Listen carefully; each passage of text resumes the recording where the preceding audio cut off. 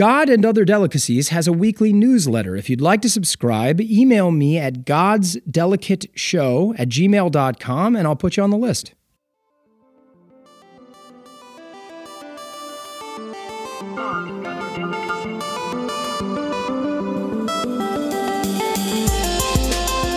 Hello, everyone. Welcome to God and Other Delicacies. I'm Nicholas D'Augusto. We're about to get back into God. It's really fun. I don't know where it's going to go. Let's get into it. Today, I have the privilege of welcoming Nikki Schwartzwright to the show.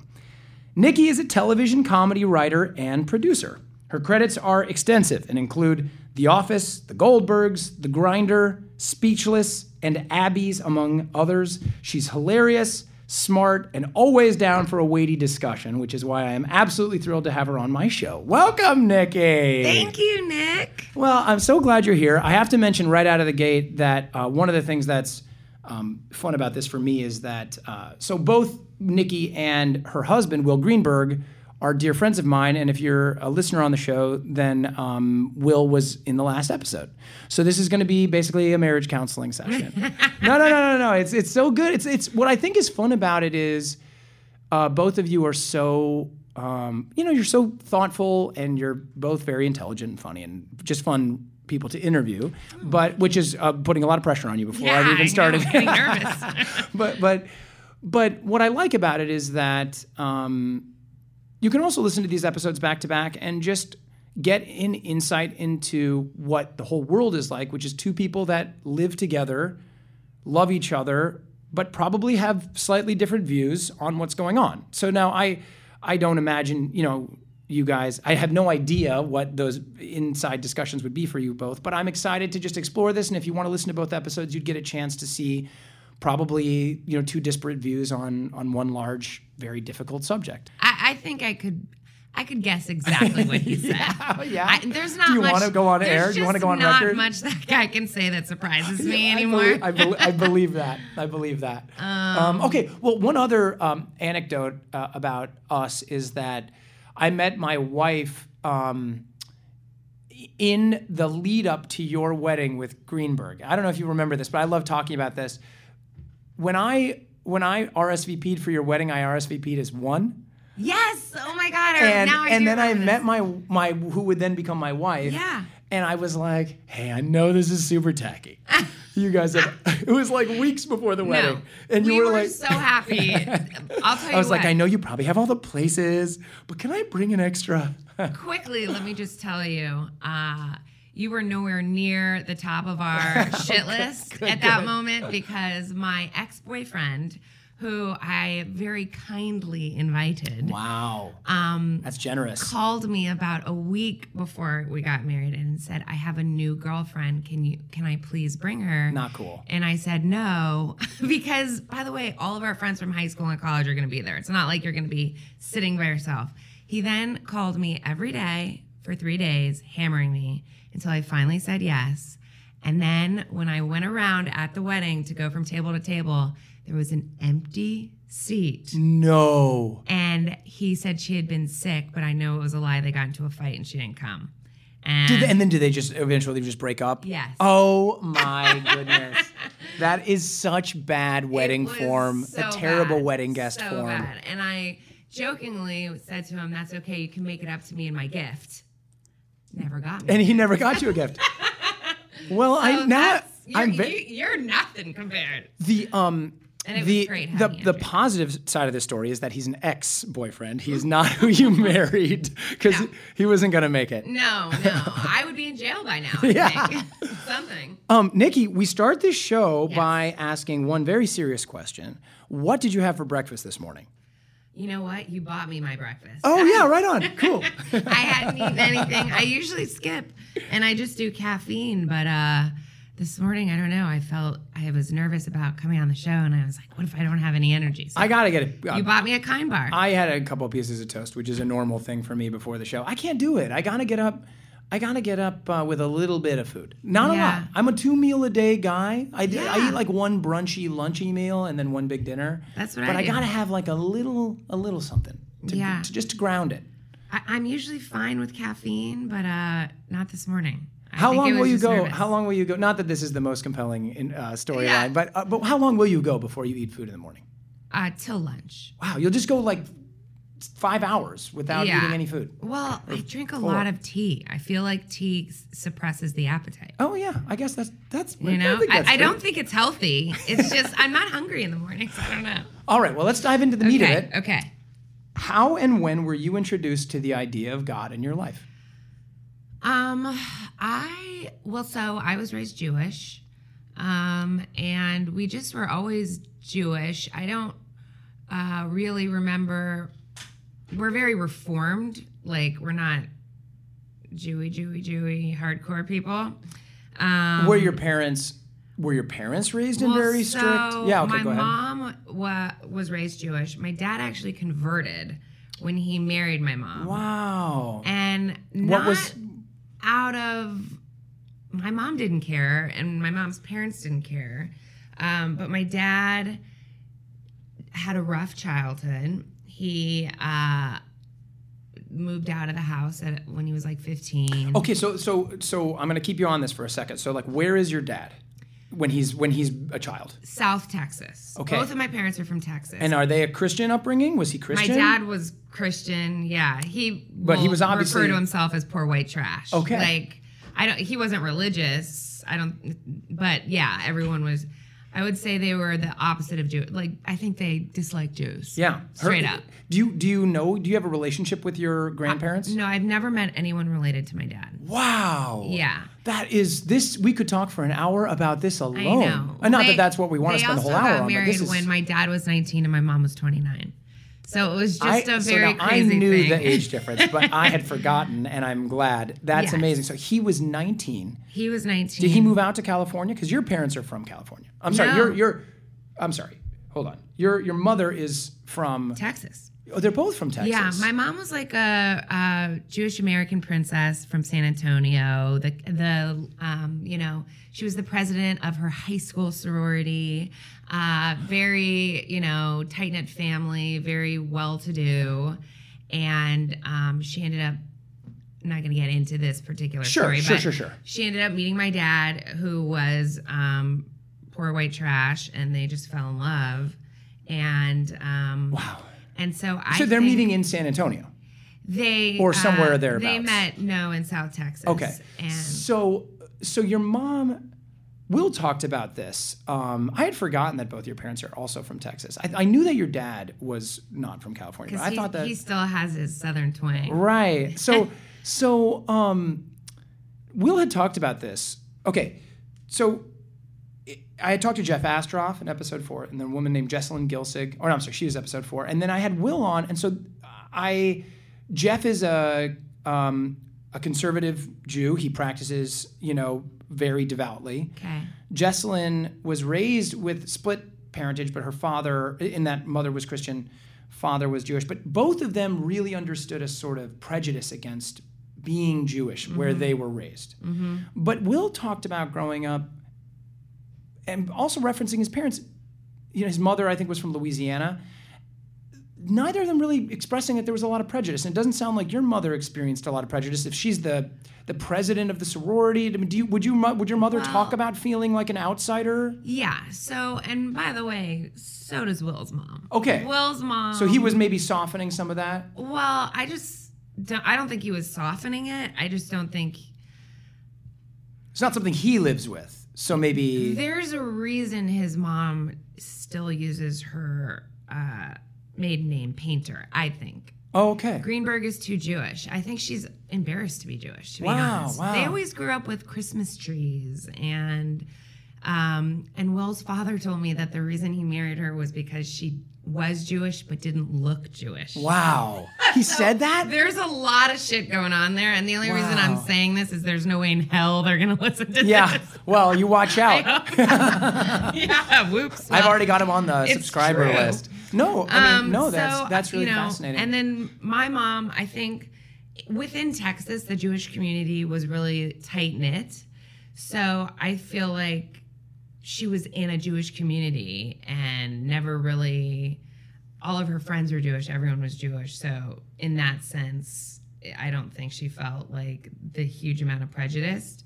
Yeah. But I do think that, her grandparents would always talk about, the Holocaust. There was this sense that not everyone in the world loves Jewish people. Yeah, okay, so that's interesting. And so did you get that, were you raised with that to some extent on your side? Like, did your mother kind of impart a sense of, did you feel a sort of outsiderness as well? Like, yeah, I mean, it's funny. I think that, so my mom and dad are not, I would say they're culturally Jewish, but like I don't think they really believe in God. And honestly, I think a big part of the reason my dad converted to Judaism is because my mom's family adopted him and he never had a family like that before. And he just wanted to like be a part of that. Sure. But also, I think that my dad really responds to an underdog. And I think he feels like the Jewish people have been oppressed and he views them as underdogs. And so he wants to be a part of that club a little bit. Rad. I think that's cool. Yeah. The Jewish, the history of Judaism is one where they could use as many allies as possible. Yes. So, and like, I don't know if you know many people that have converted, but it's always this way. Like, my dad knows way more than my mom or than anyone that was raised that way because he learned it all as an adult and had to take a test and like so it he really knows his shit and yeah, he it's like that way. wears I a feel mezuzah. What'd you say? He wears a mezuzah, which is like yeah, you're gonna have to help me. It's like a little gold mini Torah basically that like men wear, and he wears it. In my mind, he wears it the way like a rapper would wear like a gold chain. Like, so rad. That's his vibe with it. Yeah. It's kind of like a fuck you mezuzah. Yeah. Yeah. But that's just my in a long line of history, fuck you mezuzahs. Yeah. That's great. I think that's really cool. So I feel like I was raised with like this sense of not so much God, but is like almost like the Jewish guilt of like, you have to, continue being Jewish and raise your head up because of look at what happened in the past. And, the Holocaust was brought up a lot. Sure. How could it not be? I mean, it is with everyone I speak to. We can't let our culture die because it made it through this like horrific thing, and we can't let that all have been for naught. Basically. Do you feel, how do you feel like you carry that information? Like, how do you? I think that's where Will and I differ a lot. Will is very logical about, like, this is all stupid. God does not exist. And Will and I were the same. Like, we've talked about this. Like, we were the same kid in Hebrew school. So, like, when my mom and dad put me into Hebrew school, because there was, no way I wasn't going to be bat mitzvahed, like, I was the kid that was like, so, okay, Moses, 40 years he was wandering the desert. Can we talk about his shoe situation? What is that? Because I've been to the beach and that sand gets fucking hot. Also, like, where was the water source? Like, what do I...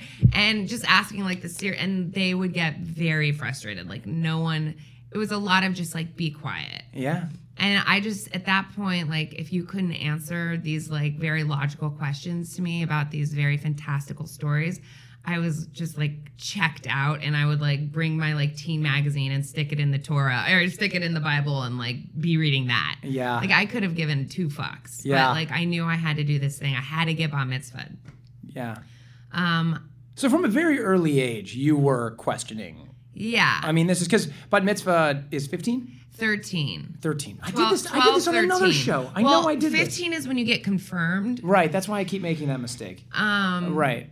But so I was like 12, 13, and what was funny was that our rabbi was a woman, which was like, in the early 90s. It still is, but it was very unusual. And so I kind of thought, oh, Rabbi Sally, like, that's kind of cool. Yeah. But then about a couple months before my bat mitzvah, and this is after, I mean, it is so much work. It's like going to Hebrew school before school, after school, on weekends, tutors, memorizing this freaking language. You don't even know what the hell you're saying. Right. You know what I mean? Which was another huge issue for me. I'm like, I don't know what this means. This is a language I do not speak, and I'm memorizing it. To me, it was insane. But I was just like doing it for my parents, whatever. And the rabbi pulled me and my parents aside and said, Nikki has to sign this piece of paper promising that she will be confirmed, or I'm going to stop tutoring her and she can't have her bat mitzvah here at the temple. It was like blackmail. And Hold on, what do you mean confirmed? Hold on, I'm confused. So after you have a bat mitzvah, there is then an optional 2 more years worth of study, and at 15 you get confirmed. That's what. Okay, thank you. Yeah. You're helping me understand some things that, of course, I don't know. Wasn't raised in this way. So that's an optional. Yeah, and they're using it as, like, for you, it's almost going to be punishment because you're not taking it seriously. You need to dig in longer before they feel maybe that's what it was. I didn't really think of that. I think they think everyone should be confirmed. And so I remember having a conversation with my parents where I was like, there's no fucking way in hell I'm doing that. And they were like, no, just sign the fucking paper.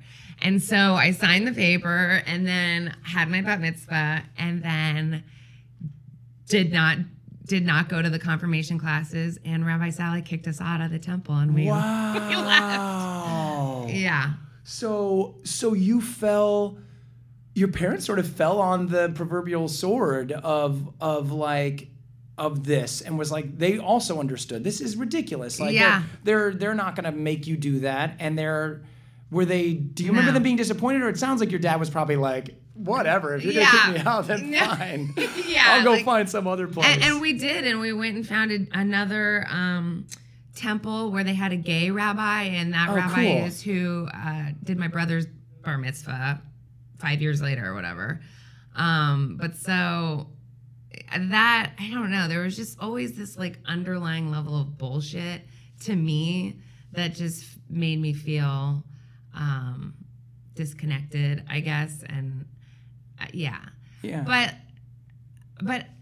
to get back to like the thing with Will is that like he doesn't think we should have our kid do a bat mitzvah. Or bar mitzvah, depending on what he is. Yeah. And as much as I hated it, I also do feel like culturally, it's like, it's not about believing in God. It's about like this cultural, it's a tradition. Yeah. That like I would feel almost sad, especially I know my parents would. Well, this is a wonderful and very heightened point for us to take a break. Okay. And bring people back in 2 minutes. Let's take a break. All right, see you in just a sec.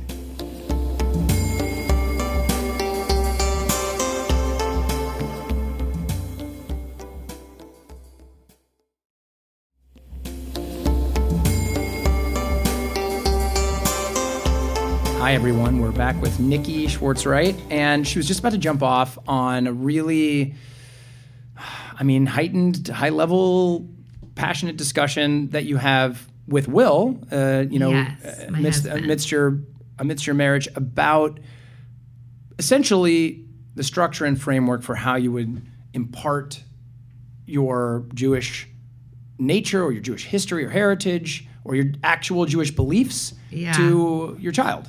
Yeah, so we don't have kids yet, so I'm like, this is ridiculous to have this fight over. Right, it is a lot. I mean, especially, it's just a lot to get into those types of things before you're faced with it. But nonetheless, it's obviously shows that you're both thinking a lot about it. Well, Will is a very logical person, almost to a fault, and I'm a very emotional person, almost to a fault. So we're coming at things from two different places, and I always think I'm 100% right. But, I don't have all the answers. Like, I don't know what I would tell my kid.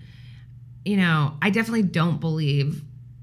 To me, the Bible is just like fairy tale stories that we tell people in the hopes that, it scares them into being good people, in a way, or inspires them is a less cynical way to being good Well, there people. are some, someone who loves the Bible would probably say there's stories of both, right? There are definitely those that are there to scare the shit out of you and get you into it, and there are threats, and then there's the stuff where it's like loving, and you should do it because it's loving, and And there's also a lot of sexist shit in the Bible. Hardcore. These are people writing this stuff the Old Testament, people are writing that stuff in between like 1,000 and 500 AD, or BCE, I mean, and then like the New Testament's all being carved out in like the first few hundred years of AD. I mean, this is we didn't know what just whatever you didn't know the sun. You didn't know the Earth traveled around the sun, and for like 400 years ago or whatever, So it's like,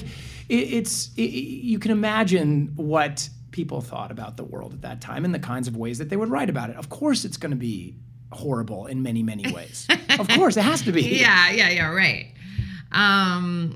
So I do think it's nice though, like to have a cultural home base, and like traditions are always nice. I feel like kids like traditions, and that's the kind of thing you remember, like as crazy as it is, my parents used to take me and my brother to Shabbat temple on Friday nights, and So would you go to Shabbat temple? Do you think if you... would I do that? Yeah. See, so the question is, if you're tough. If the question is, no doubt, like your family you have to have traditions and a framework for, don't worry. Sorry, I just broke the chair. Nikki just was like, she got furious. My girth. And she shot the wall. Yeah. The question is, why, it seems like your impulse is to lean on some of these traditions that you were raised with, but you're not sure how you feel about them. Yeah. And it seems like from what you're saying, that Will is saying we don't need those traditions, we'll maybe make our own or whatever. That's right. Why do you think your impulse is at the moment to want to dig into the ones that you were raised with? I think mostly I'm very similar to my dad in a lot of ways, and I kind of, that underdog vibe, like the fact that they were like, everything that's happened over the years, I feel almost like it would be shitty not to. Like it would be like easy way out, or like cowardly or something, like a pussy. Which, by the way, what? So I just learned this. Nothing to do with a vagina. Pussy. There's a word called pusillanimous, which means coward. Oh, really? This whole time? This whole time. So I don't know. So we can start saying that again and feel okay about it? It's not problematic. I mean, I never stopped saying it. But yes, it is completely nothing. I don't know who associated it with the female genitalia, but we can cross that one off the list. Okay, great. We're back, baby. Oh my God, that's amazing. Also, it should be noted in this moment that Nikki and I made up a word together once. Yes. What was it called again? Pertusion. And it was we were having problems with ambivalent. Ambivalent, yeah. And so we were like, can you remember how to define this? Is it worth going down this road right now? It's like, because I thought ambivalent was like you were kind of couldn't care that much on either side. But really what it is you care so much. You're conflicted. You care about it too much on both sides. Right. But what is it if you're kind of, I don't know. I don't care too much this way. I don't care too much that way. It's pertusion. You're pertusion. God, Nikki, I'm so glad we got that in. I had no idea that was going to come out. So you're speaking to something so one of the joys that I get with having this conversation with people is that I get to feel these cultural through lines. And one of them is that you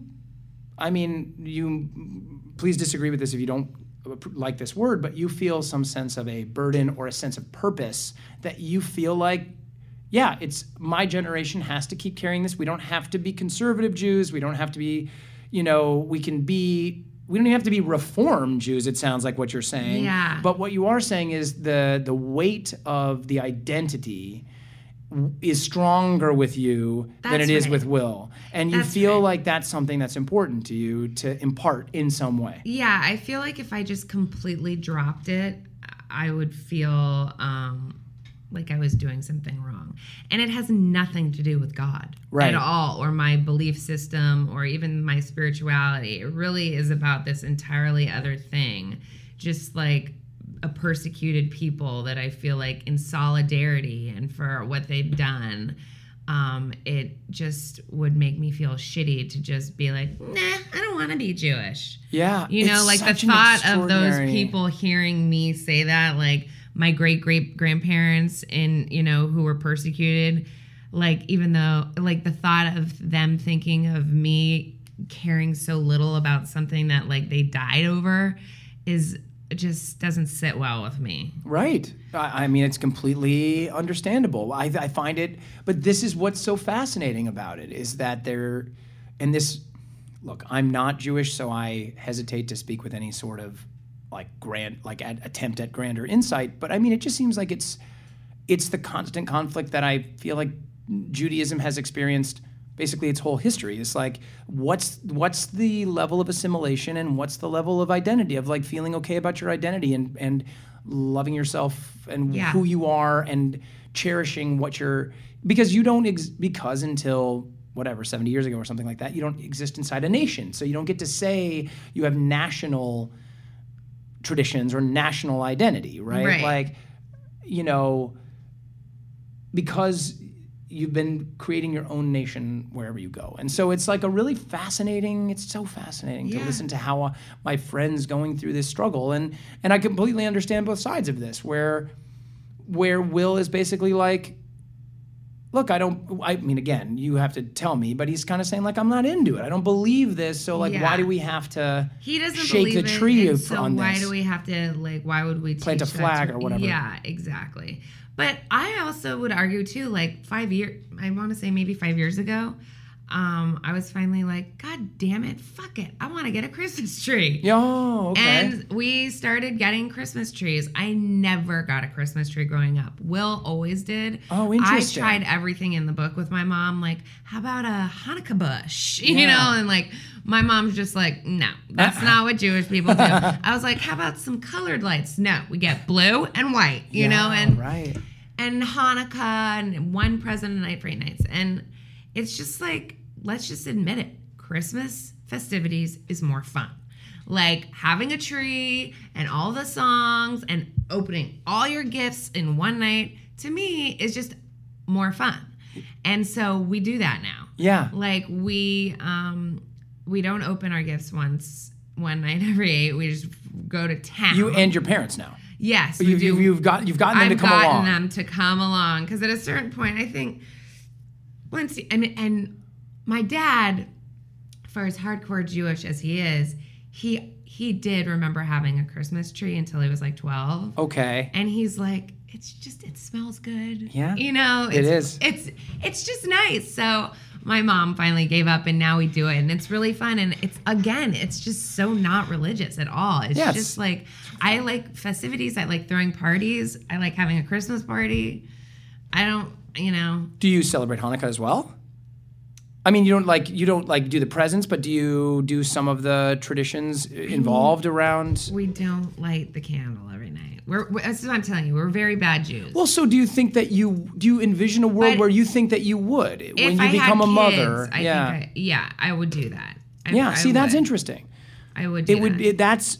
And very common, and I have a child, as you know, and so I mean, a lot of my articulating how I felt about a lot of these issues happened when sort of the rubber meets the road, and you're like, okay, well now I have to talk to somebody else who's going to look to me as an authority on this. How do I Right. really feel? Right. And so it's a wonderful checkpoint to kind of come to that. Yeah. So do you think? Okay, so that's a really interesting stuff.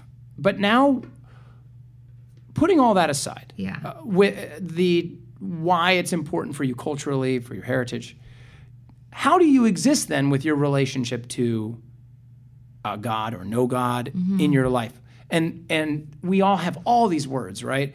There are people that are very religious and devout, and they can use God without any sense of sarcasm or anything like that, or irony. They're just truly, God exists for them, and God is a very strong word. There is no word that's better than God, really, in the English language, as far as like articulating what this concept of bigger than us, universe, mystery, how do things work, fate. So it's tempting for me even to want to use the word God, even though I feel like it's when you say God, it becomes a part of the historical tradition of what God means, right? Yeah. So how do you live with those words in your life? What words do you use to talk about the world and how you feel about it?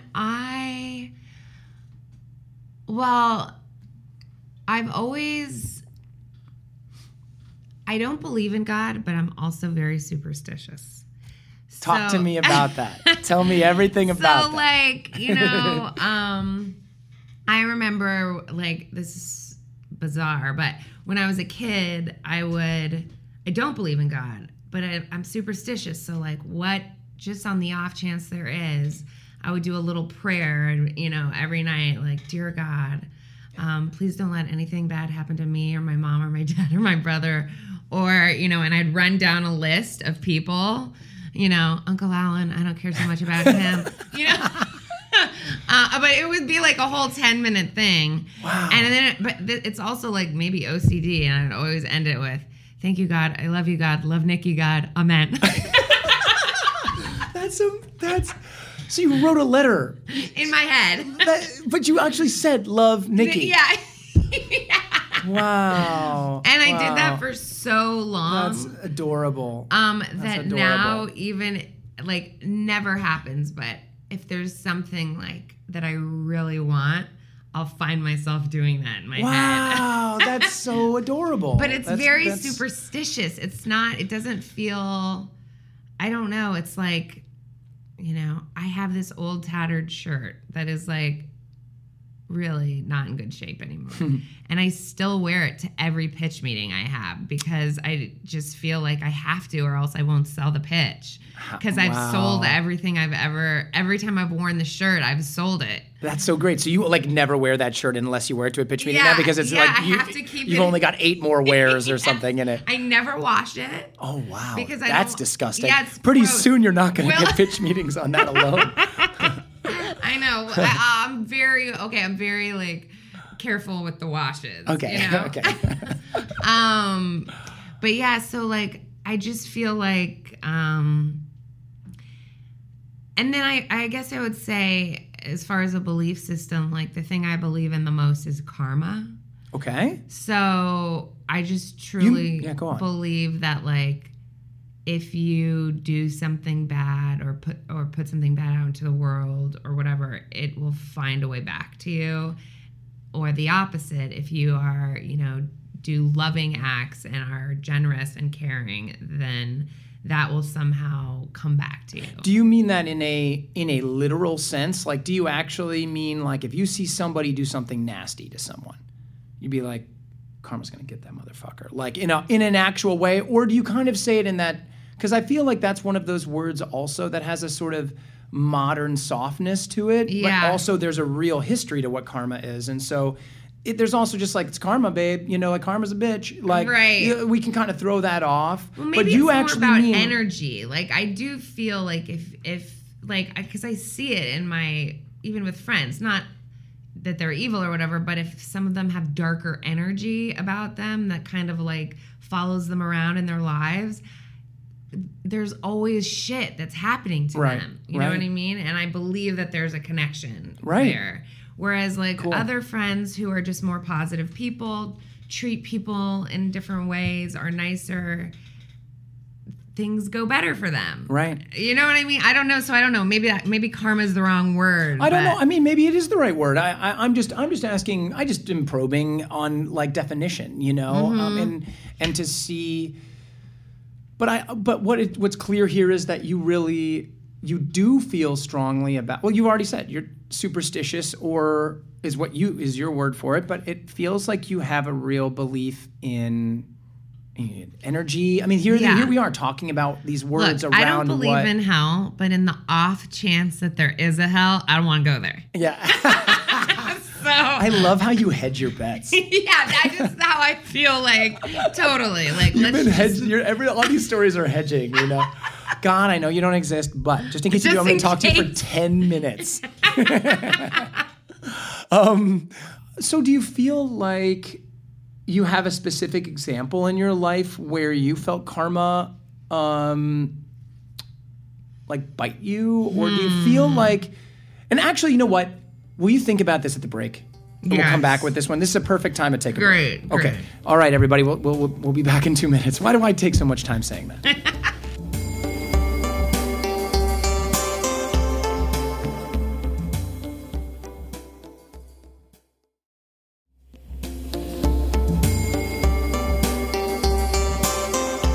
All right, we're back with Nikki, and we were just going to see if she had, like, did you come up with something at the break? I don't know. I'm flip-flopping over here. It's okay. It's okay. Because I started to think about it, and, like, I don't know, horrible shit happens to great people all the time, and...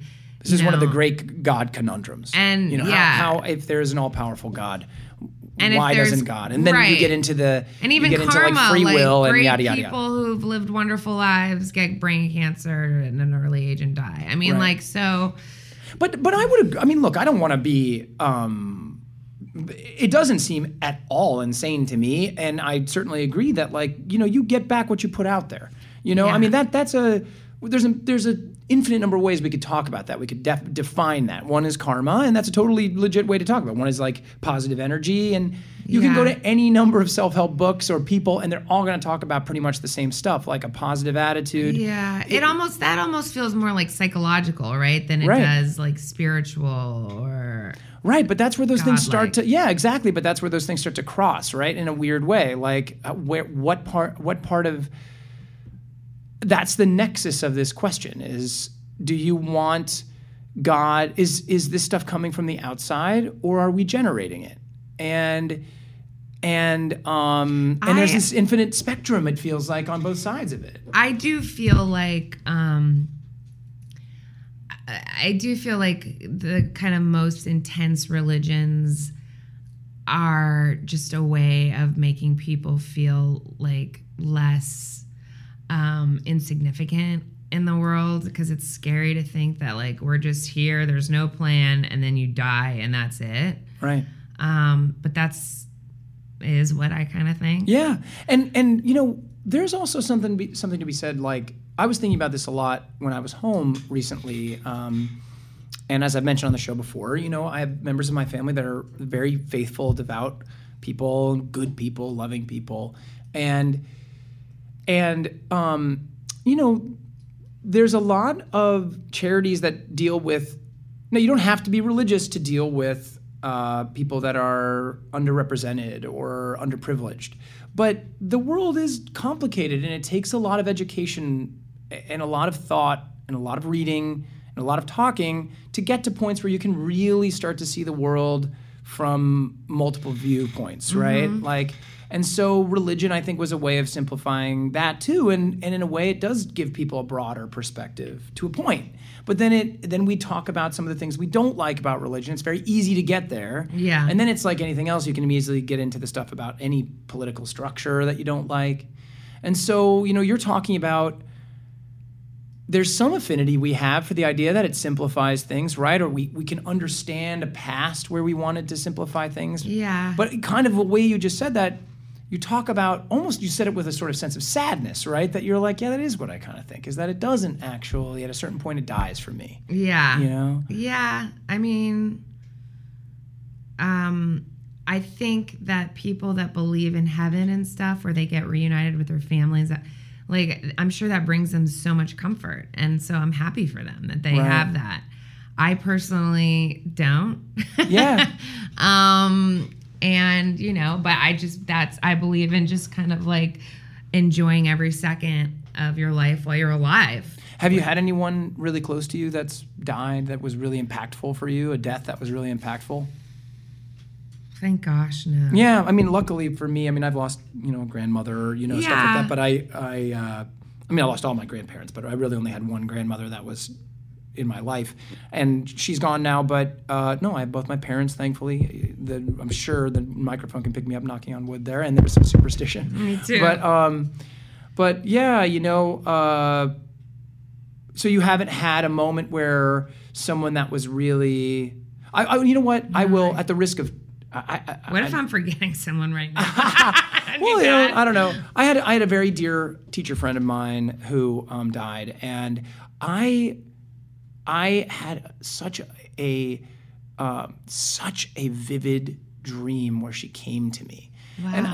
And I look, you can interpret that in a bunch of ways. I mean, I think that was my brain just grappling with the sadness of her death, and I think somehow my brain made me tell a story to myself where she it was so palpable. I wrote it down. I keep a journal, and I write down these types of things. And I don't believe that. I don't believe that she came to me directly, but it's a really joyful feeling to feel like she did. Yeah. And so, is it okay for us to just make the choice that that's okay to say that, right? I think anything's okay. Like, Yeah, so everyone should be able right. to do whatever the hell they want, believe whatever the hell they want.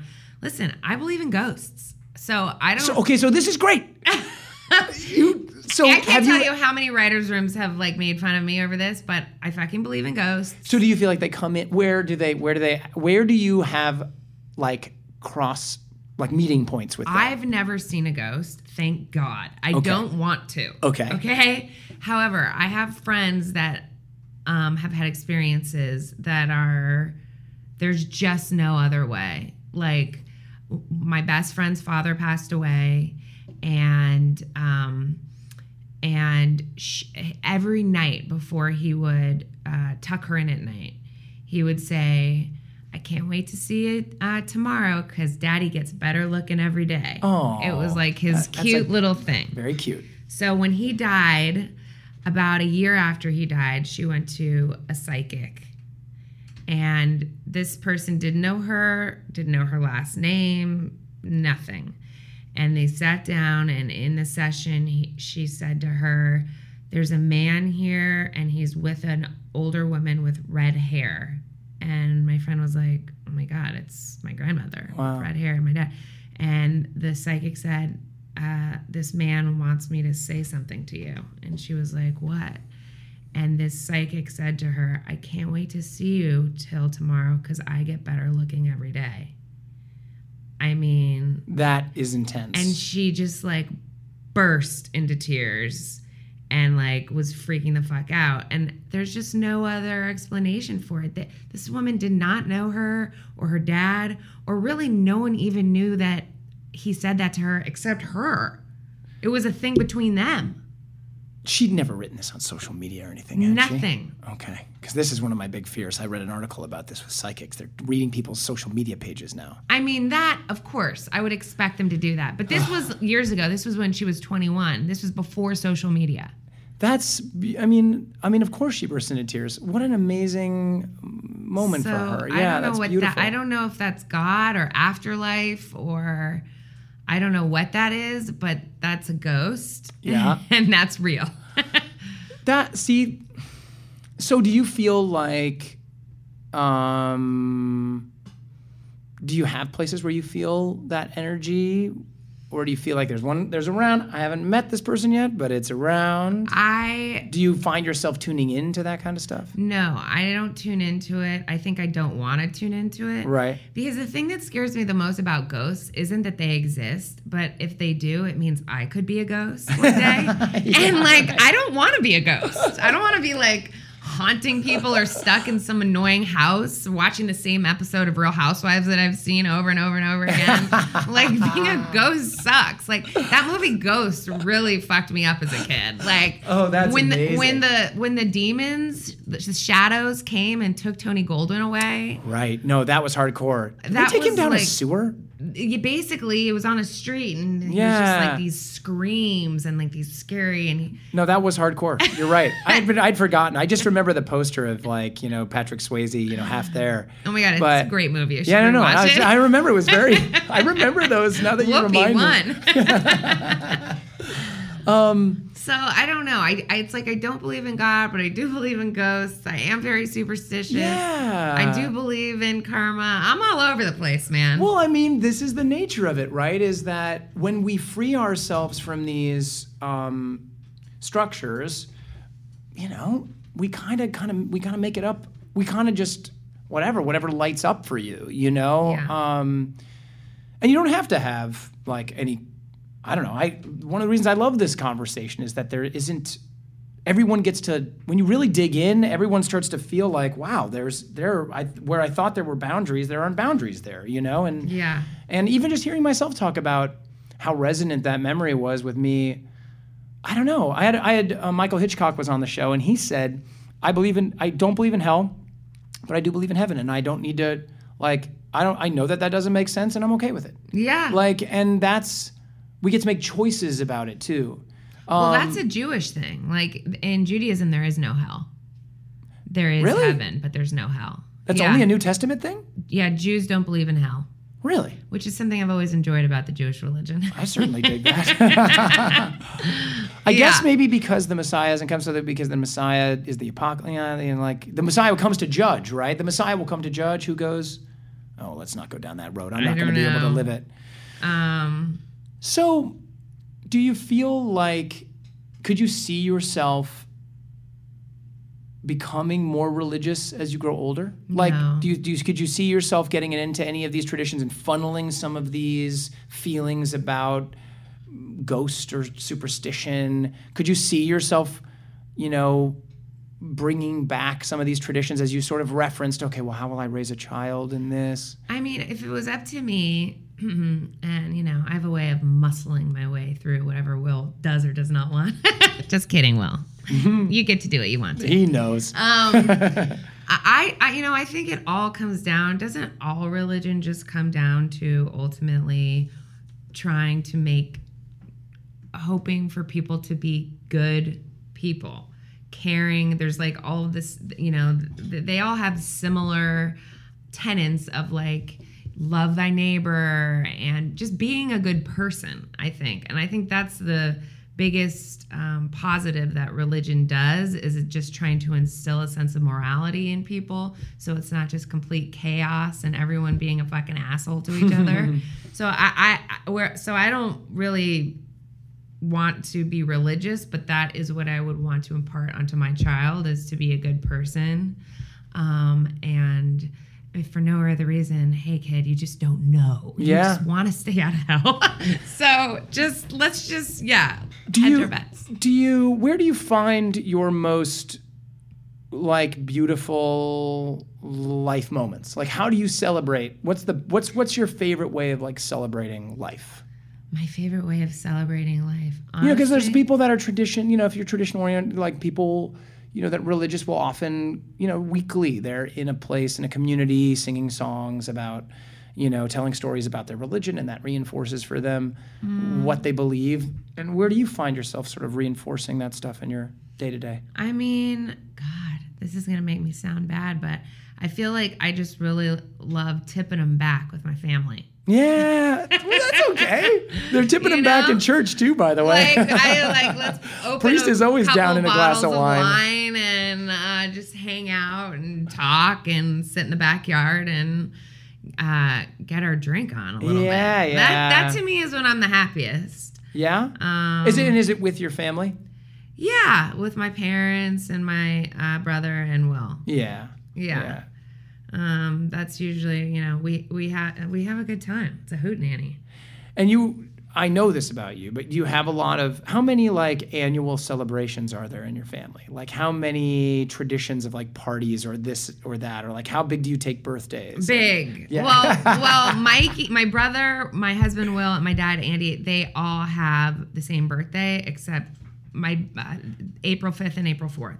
So we have a huge celebration for them every year. It's usually a crawfish boil, or you've been, or something at the tracks. Yes. And then I like to have a big birthday party, and then we do a big holiday thing, and then something for my mom, and then we always do dinners or something fun for Father's Day and Mother's Day. So, So they're there, this is and you anchor your... the normal stuff, but we like to... I love celebrations. Any reason to celebrate, I'm down. Yeah. Is there something do your parents, do you see them celebrating any spiritual stuff? Do you sometimes get to ride their wave on, what is some sort of spiritual aspect? Do they keep any of those traditions alive anymore? You already got the Christmas tree. You know what? I feel like they're like, we did it. We made it through with our kids. We got them bat mitzvahed. We're out. We're done. They're not religious at all really anymore. I mean, they invite us to Passovers and Yom Kippurs, and I just look at those as like dinner parties there's like some annoying parts I have to get through, like the prayers and whatever, until I can drink my wine and eat the gefilte fish. Yeah. But it's still nice to like go to those dinner parties and know that every year we're going to have them as a family. And I just don't connect to any of the actual stuff. Do you think that, and of course this is a sad thought, but when your parents pass on, do you see yourself being able to like take up the mantle, or would your brother? Nick, my parents are never going to pass on. This is exactly, that's good. Very good. Well, they're certainly going to be living near you and around you, hanging out in your guest room at the very least. I'm trying to get them to move to Silver Lake. Oh, that's beautiful. They said when Will and I have our baby, they're going to move. Oh, that's great. Yeah. But yeah, my brother, I think, is actually like more into the whole Judaism thing than I am. Yeah, okay, so he might be the one that would... I could see him and his future wife, Kate, hosting all of that stuff. Yeah, and I cool. would go. Yeah. For sure. Yeah. Good. He may think I'm crazy if he listens to this. Like, what? Yeah, right, like, thanks. Yeah. Nick, get me on the show so I can, like, rebut this. Yeah. Nick, I think that this is the place to call it. I think Great. It's really beautiful. And this was really fun. Yeah, I just like so love these. I love getting to explore this. Thank you so much for coming in and sharing. Yeah, it was so much open. fun. I loved it. This is only my second podcast. Oh, what was your first one about? The first was, do you remember the podcast that Tony and Ian? Oh, yeah. Film or movie. Yeah, film or movie. I did a film or movie. I did a film or movie. Doesn't hold up. I don't remember what my movies were, but do you remember what yours were? Mine was... is it a film or is it a movie? The crucial question. Boys in the Hood, and... the first Ryan Coogler movie. I couldn't remember. I was like, guys, couldn't you have given me True Beverly Hills? Yeah. Yeah. Oh man, I did the one with